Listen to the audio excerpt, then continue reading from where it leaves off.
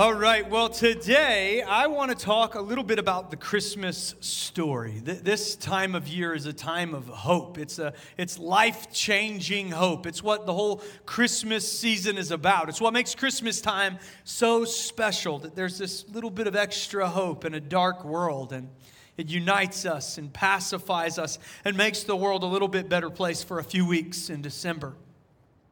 And the hope from this season pours out of the very heart and message of Christmas. In a time of darkness and suffering and oppression in a small, unassuming village called Bethlehem, hope came to us in the form of a baby. John the Apostle said, "In him was life, and that life was the light of men.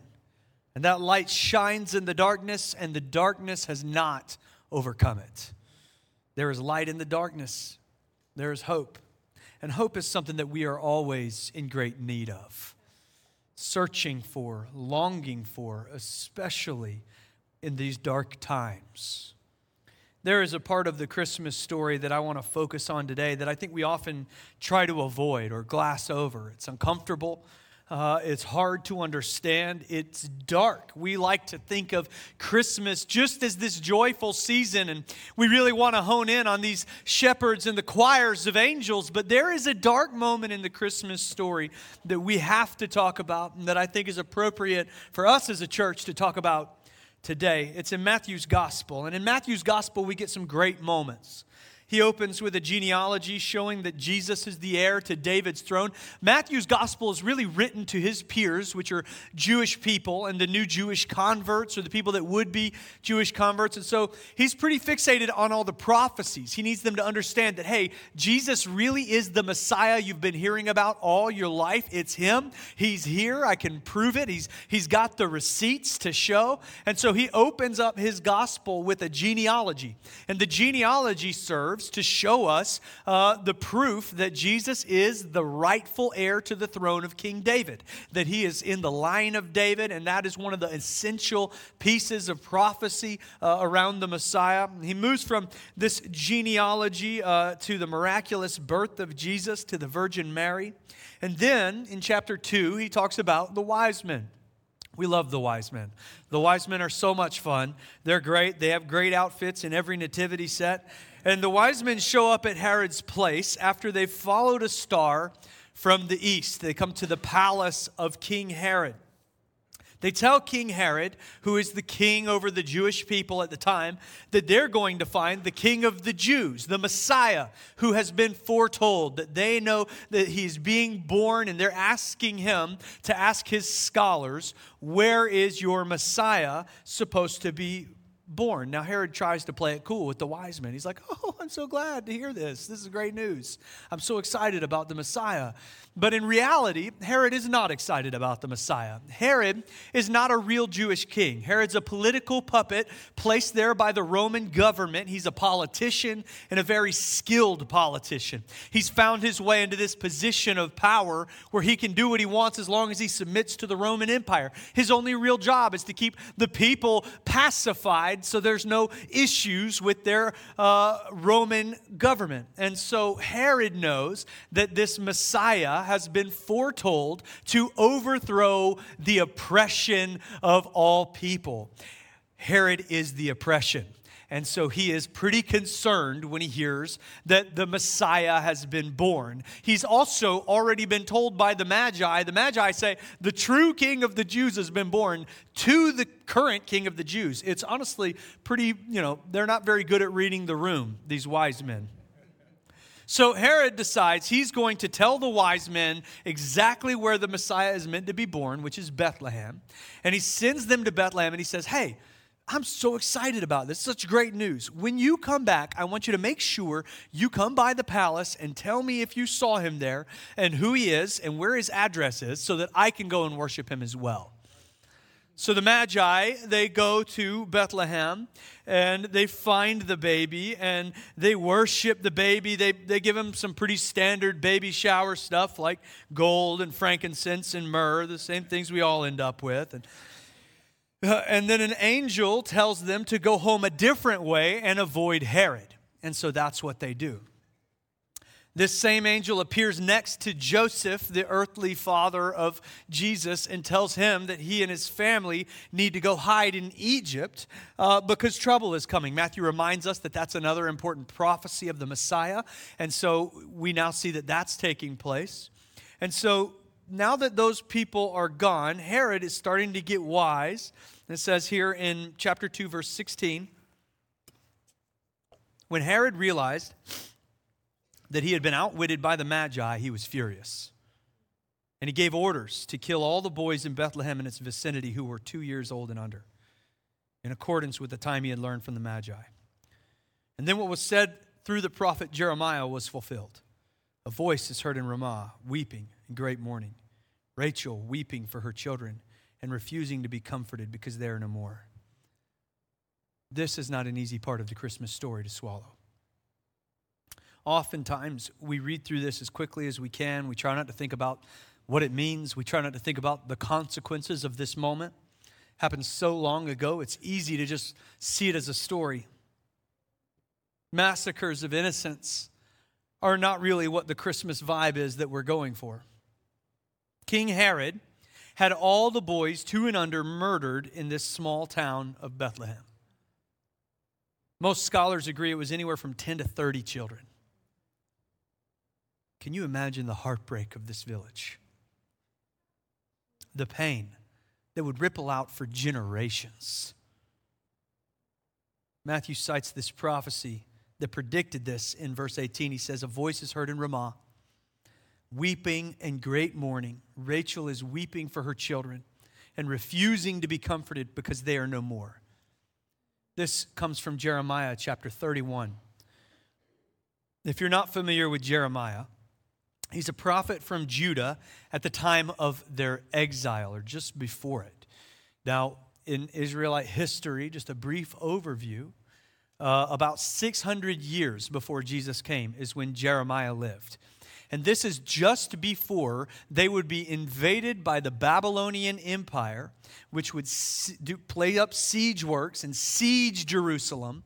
And once they took it, they would drive the people out of it, even taking away their young men and their nobles and their leaders back to Babylon to raise in their culture. The book of Daniel tells us about what that was like. And so Jeremiah's job is to tell the Israelites. Now the Israelites have this coming because for generations they've worshiped false gods. They turned their attention away from God. They've had now a bunch of kings in the line of kings who would even stop the temple sacraments altogether. That there was no sacrifice being laid out for the people. People even forget how to worship God in all of the idolatry that they are living in. And as a result of that, God lays this judgment out before them that they would be exiled. And in reality, it would never be the same again in Jerusalem. It would never be the same again. Never again would they be their own people. They would be under the rule of others for the rest of time until Jesus came and he brought deliverance. And so Jeremiah's job is to tell people that these horrible things are coming. Jeremiah is a teenager when God calls him to this, and he's like, I don't think I really want to do that. And he does it anyways because he loves God and is just his servant and willing to serve however he is called. And he brings these messages. He's not a very popular person. He brings these messages of exile and judgment to the people of Israel. And it goes on and on and on. And then we get to chapter 31. And in chapter 31, Jeremiah brings this prophecy. And this prophecy, like many of the prophecies around this time period, holds dual meaning. He's prophesying two things at once. He's talking about the people being driven out of Jerusalem and into exile, but he's also talking about this great suffering that is coming in Matthew chapter 2. We see the original text in Jeremiah chapter 31, verse 15. Thus says the Lord, a voice is heard in Ramah. Ramah is a neighborhood of Bethlehem, and it's where Rachel, who's cited in this verse, is buried. Lamentation and bitter weeping. Rachel is weeping for her children, and she refuses to be comforted for her children because they are no more. This is a prophecy of pain. But here's what I need you to see. That actually Jeremiah's whole prophecies take a turn in chapter 31. And where he has prophesied judgment and pain, he shifts his attention to hope. Look at the next verse. Thus says the Lord, keep your voice from weeping and your eyes from tears. For there is a reward for your work, declares the Lord. And they shall come back from the land of the enemy, and there is hope for your future, declares the Lord, and your children shall come back to their own country. He tells them they're about to go through some really hard times. But they're right on the other side of that. There will be hope, healing, restoration, redemption, deliverance, and chains broken. He goes on for the rest of the chapter the same way. Hope, hope, hope. And then he even prophesies on how Jesus would complete the old covenant with Israel and bring a new covenant to the world. There's another difficult moment in the Bible, a massacre worse than the one in Matthew chapter 2, and it takes place in Exodus chapter 1. This verse about Rachel weeping for her children would have brought the audience immediately back to that moment. It would have reminded them of this other difficult moment. Rachel was the favorite wife of Jacob, who would be renamed by God as Israel. Israel had 12 sons, and those 12 sons became the 12 tribes of Israel that we learn about in Old Testament history. And Rachel was the wife that Jacob he had multiple wives. It was a different culture in a different time, and you can read all about it in the book of Genesis. It's a great story. Jacob's heart really belonged to Rachel, and Rachel had 2 sons, Joseph and Benjamin. And that's important because Joseph is the one who settled Israel in Egypt. In Exodus chapter 1, it tells us that over time the pharaohs of Egypt went from admiring the sons of Rachel and their sons to fearing the descendants. And as a result of that, the people of Israel would become slaves in Egypt. And after about 400 years of slavery, a pharaoh was born who was so concerned about the Hebrew people becoming too many in number and overpowering them that he put forth a terrible decree. He ordered that the sons of Israel, when they are born, be thrown into the Nile River. And Rachel was weeping for her children, for they are no more. But in Exodus chapter 2, the story continues to tell us that a son of Israel survived that massacre. His name is Moses. Moses was placed in a basket and floated down the river where he was discovered by Pharaoh's daughter. Maybe you know the rest from the movie The Prince of Egypt. Moses would become the deliverer, the one who God would break their chains and use Moses to lead them out of captivity and into freedom. There is this horrible moment of pain and suffering unlike anything they had ever been through before. But just on the other side of it was chains breaking, redemption, restoration, freedom, and peace. Great hope on the other side of great pain. So Jeremiah, the prophet, tells them in a way that would remind them of that season that they're about to go through suffering again. And they're going to go through a huge trial. And for the exile, this one was their fault. A result of their actions. They lost their way, and as a result, there would be weeping in Rachel's house, suffering, pain, and loss. But on the other side of this pain would be redemption and restoration and healing and the greatest hope they have ever had. And in Matthew, we see again great weeping in Rachel's house. Pain, suffering, loss, innocent people paying the price. But on the other side of that loss and that pain and that suffering came the greatest chain breaker in all of eternity. The message of the gospel is what follows this story in the book of Matthew. I don't believe it was God's desire for all of these people to suffer.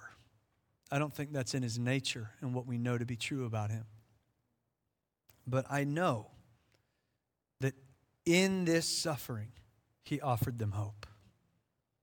And that hope is in freedom And that hope is in grace. And that hope is in sacrifice. And that hope is in peace. And that hope is in Jesus. Or maybe you've seen some suffering recently. Some hard things. I know I have. Some of it I brought on myself. Some of it I didn't. And it's hard to go through things like this and keep your head up. Keep your eyes focused forward. It's hard to go through dark days and see any hope of light in your future. But this is Christmas time. And so there is always hope. So here's 3 things that we can take home today. Number 1, there is pain in the story. It's important for us to remember at Christmas time, as we do share in the joy and the hope and the peace and the blessing of Christmas. It's just important for us to remember that even at this most joyful time, there was still pain in the story. We can't overlook it. We can't forget it. We can't just move on past it. The people of Bethlehem went through an absolutely devastating hardship. I wonder how many of them had no idea why they were going through what they were going through. We don't get a whole lot of information, but we know from historical records, Bethlehem was a town of about 1,000 people, not a huge town. And that is if you counted the outlying villages. And Jesus is born there during a census at a crowded, busy, confusing time. We know the angels told the shepherds of his birth, and the shepherds told other people. So there was a commotion that happened in the town of Bethlehem the day that Jesus was born. Maybe some people remembered that. Maybe Joseph and Mary were kind of, people either were excited about them being in Bethlehem, or they were a little bit weirded out by it, kept their distance. We don't really know. I know that the wise men only knew to go to Bethlehem, and they turned up at the house of Mary, where Jesus was about a 2-year-old boy. And so they must have gotten there and asked around and said, "Where is the Messiah?" And somebody said, "Messiah? I don't know, but there was a weird thing with some shepherds a couple years ago. That was Joseph and Mary. They're just down the block here." And somebody knew something. But I'm sure there was somebody that knew nothing. And in this story of incredible pain, there are people who are suffering who have no idea why they're suffering. Just another night until a soldier bursts through the doors. They're entering into the greatest pain they would ever go through. They don't know why.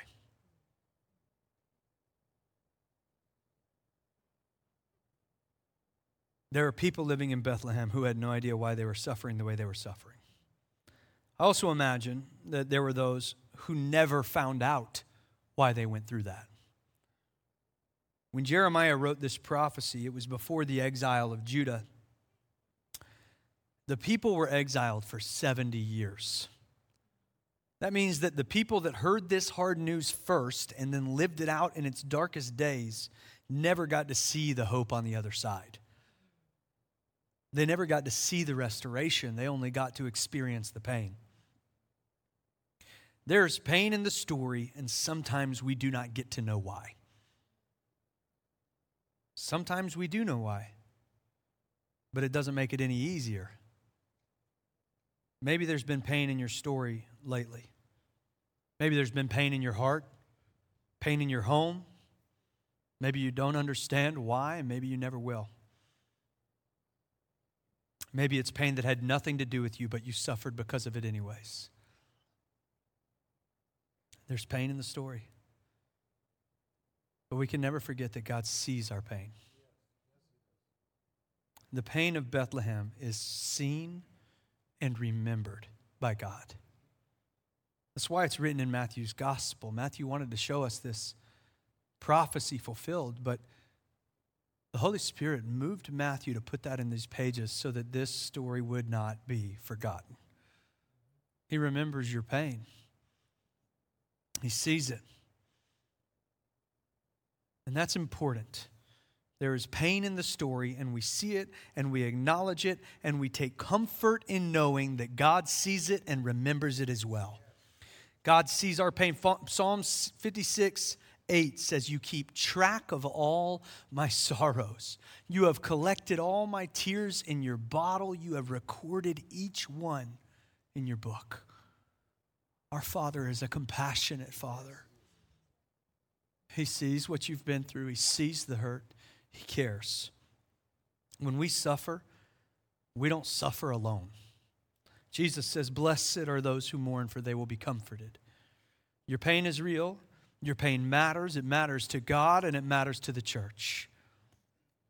But even in that pain, and even despite the trouble that it brings, it's also important for us to realize that the story doesn't end with pain. There is hope in the story. There is healing and restoration in the story. There is freedom in the story. There is peace in the story. Another thing that is interesting about this prophecy of Jeremiah, Rachel's sons are Benjamin and Joseph. Joseph was sold into slavery by his brothers into Egypt. That's how he ended up there. His brothers came back and told Rachel and told their father Israel that he was dead, that he had died. And so that's what they believed. And Rachel died giving birth to Benjamin before she would ever learn that Joseph was still alive. And not only alive, but second in command over all of Egypt. In the end of Genesis, where we find this story, we find that there was a famine where Israel and his sons were living, and really across that whole region, but that Egypt had prepared for it. And so they go to Egypt. They send not Israel, but the brothers of Joseph go to Egypt to seek aid, to get some food to live on. And when they walk into the room where they've been told to go to make their appeal for grain, much to their surprise, they see the brother who they beat up and sold into slavery, Joseph, who they assumed was either a slave somewhere or dead. He's the one they have to ask for grain. And Joseph responds with kindness. And he just says, I will help you, and go and tell our father to move here and move all of our people and our things here, and you live here where we have enough food. But as you go, you leave Benjamin with me.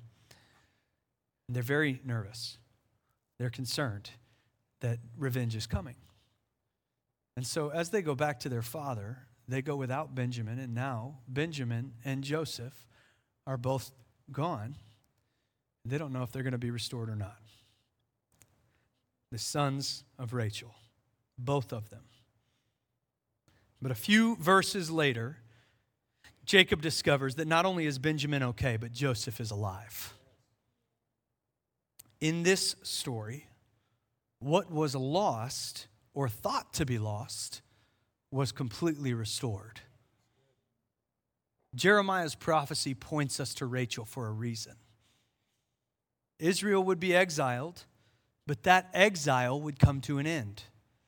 Jerusalem would be rebuilt. The walls would be rebuilt. The temple would be rebuilt. But it wasn't going to be rebuilt the way that it was, and the system they had before wasn't ever coming back in the same way, because God knew that even though you're never going to get back exactly what you had, I have something better in mind for you on the other side. That there is something better I'm restoring beyond your wildest dreams and imagination to the city of Jerusalem. Instead of a temple where they could go to worship, which they would have a second temple, but God was preparing the work of the Holy Spirit that we might become a temple. That because of the sacrifice of Jesus, we might have a fresh hope and a new understanding of how to interact with God. God knew those things. These mothers who mourned their children in Bethlehem did not get their children back. But because of Jesus, who this story is about, these mothers would have the hope of being reunited with their children again. So here's something that's important to hear. The restoration in the story and the hope in the story don't erase the pain of the story. What is lost, but there is hope for tomorrow. I know that we've been through some pain here, church. Restoration is coming. Hope is coming. God is not finished here. Philippians 1:6, one of my favorite passages in Scripture, says, being confident of this,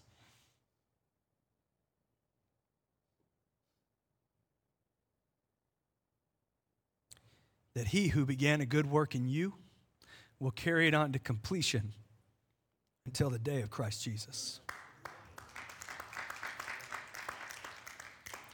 When I was a teenager, I was grounded. I had made some teenager-style mistakes. I was in my room listening to Q104.5 classic rock and just thinking that nobody understood me like Axl Rose. And one day, my dad came up the stairs early in the morning before going to work. I heard he's the loudest stair climber you've ever heard. We all knew of his location at all times.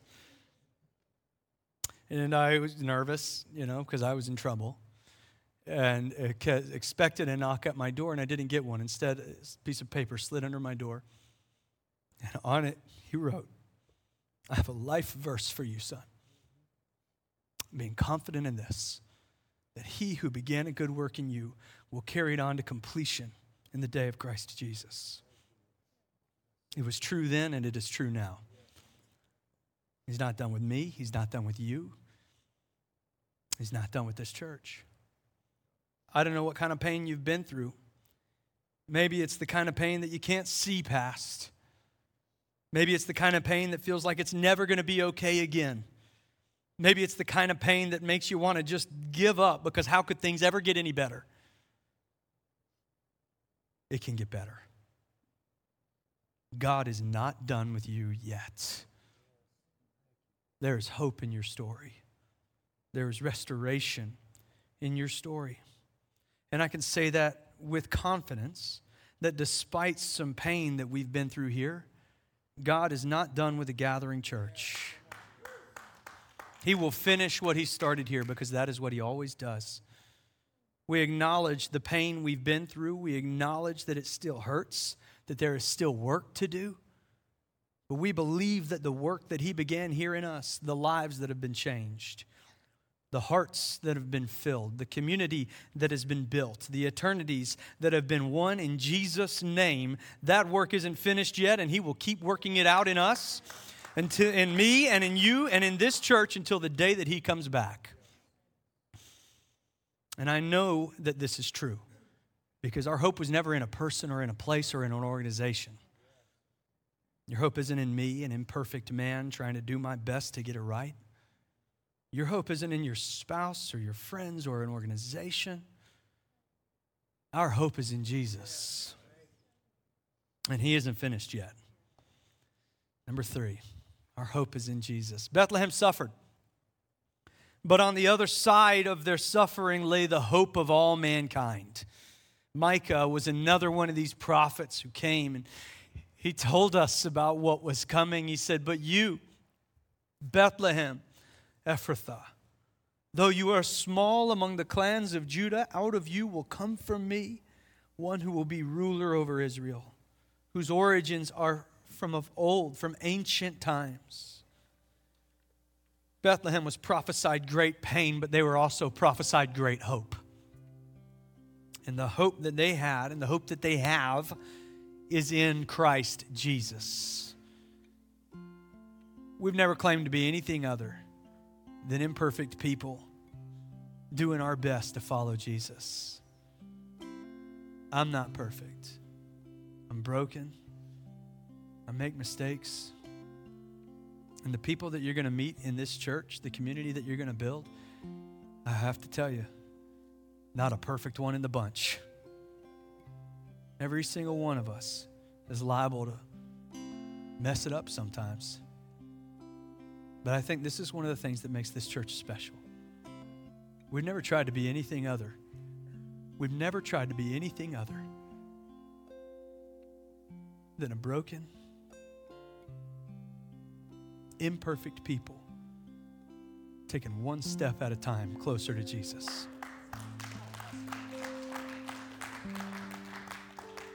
So we'll just take another step, and we'll take another step, and we'll take another step, and we'll just get better, and we'll build up hope, and we'll go through pain, and we'll build up hope, and we'll go through pain, and we'll pursue Him, and we'll serve Him, and we'll give to Him, and we'll give Him everything that we have, and just do everything that we can to know Him better and better and more until the day that we hear Him call our name and we get to go home.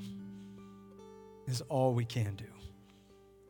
My favorite telling of the Christmas story is John's, and I read it every year, and I know you know, it's not the most Christmassy, but I love reading about the shepherds and the barn, and the Magi are great. But what I love about John is that he tells us what really happened on that day. He said, in the beginning was the Word, and the Word was with God, and the Word was God. And He was with God in the beginning, and through Him all things were made, and without Him nothing was made that has been made. And in Him was life, and that life was the light of all mankind, and the light shines in the darkness, and the darkness cannot overcome it. Interesting thing about light and darkness, the deepest, biggest, heaviest darkness can be broken with the smallest amount of lights.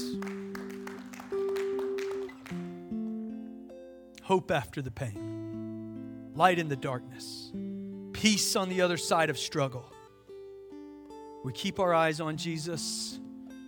We move forward to continue to do the things He created us to do. Jesus is our message. Jesus is our hope. And to know Him and to make Him known is our mission. And we will stay on that mission until we are called home. If you're here today and you don't have a relationship with Him yet, all you know so far is the struggle, the pain, the disappointment, the darkness. You don't have to take one more step forward in darkness. There is light for you today. If you're ready to make a decision that would bring a flood of hope into your heart, it just begins with a prayer, just belief, accepting what He's done for you, what He's done for me. It doesn't matter where you are or who you are, what mistakes you made yesterday, what mistakes you made already this morning. He offers grace, kindness, forgiveness, compassion, mercy, and hope for you. And so if you're ready to receive it today, every head bowed, every eye closed, just pray this prayer with me. Heavenly Father, forgive me for my sin.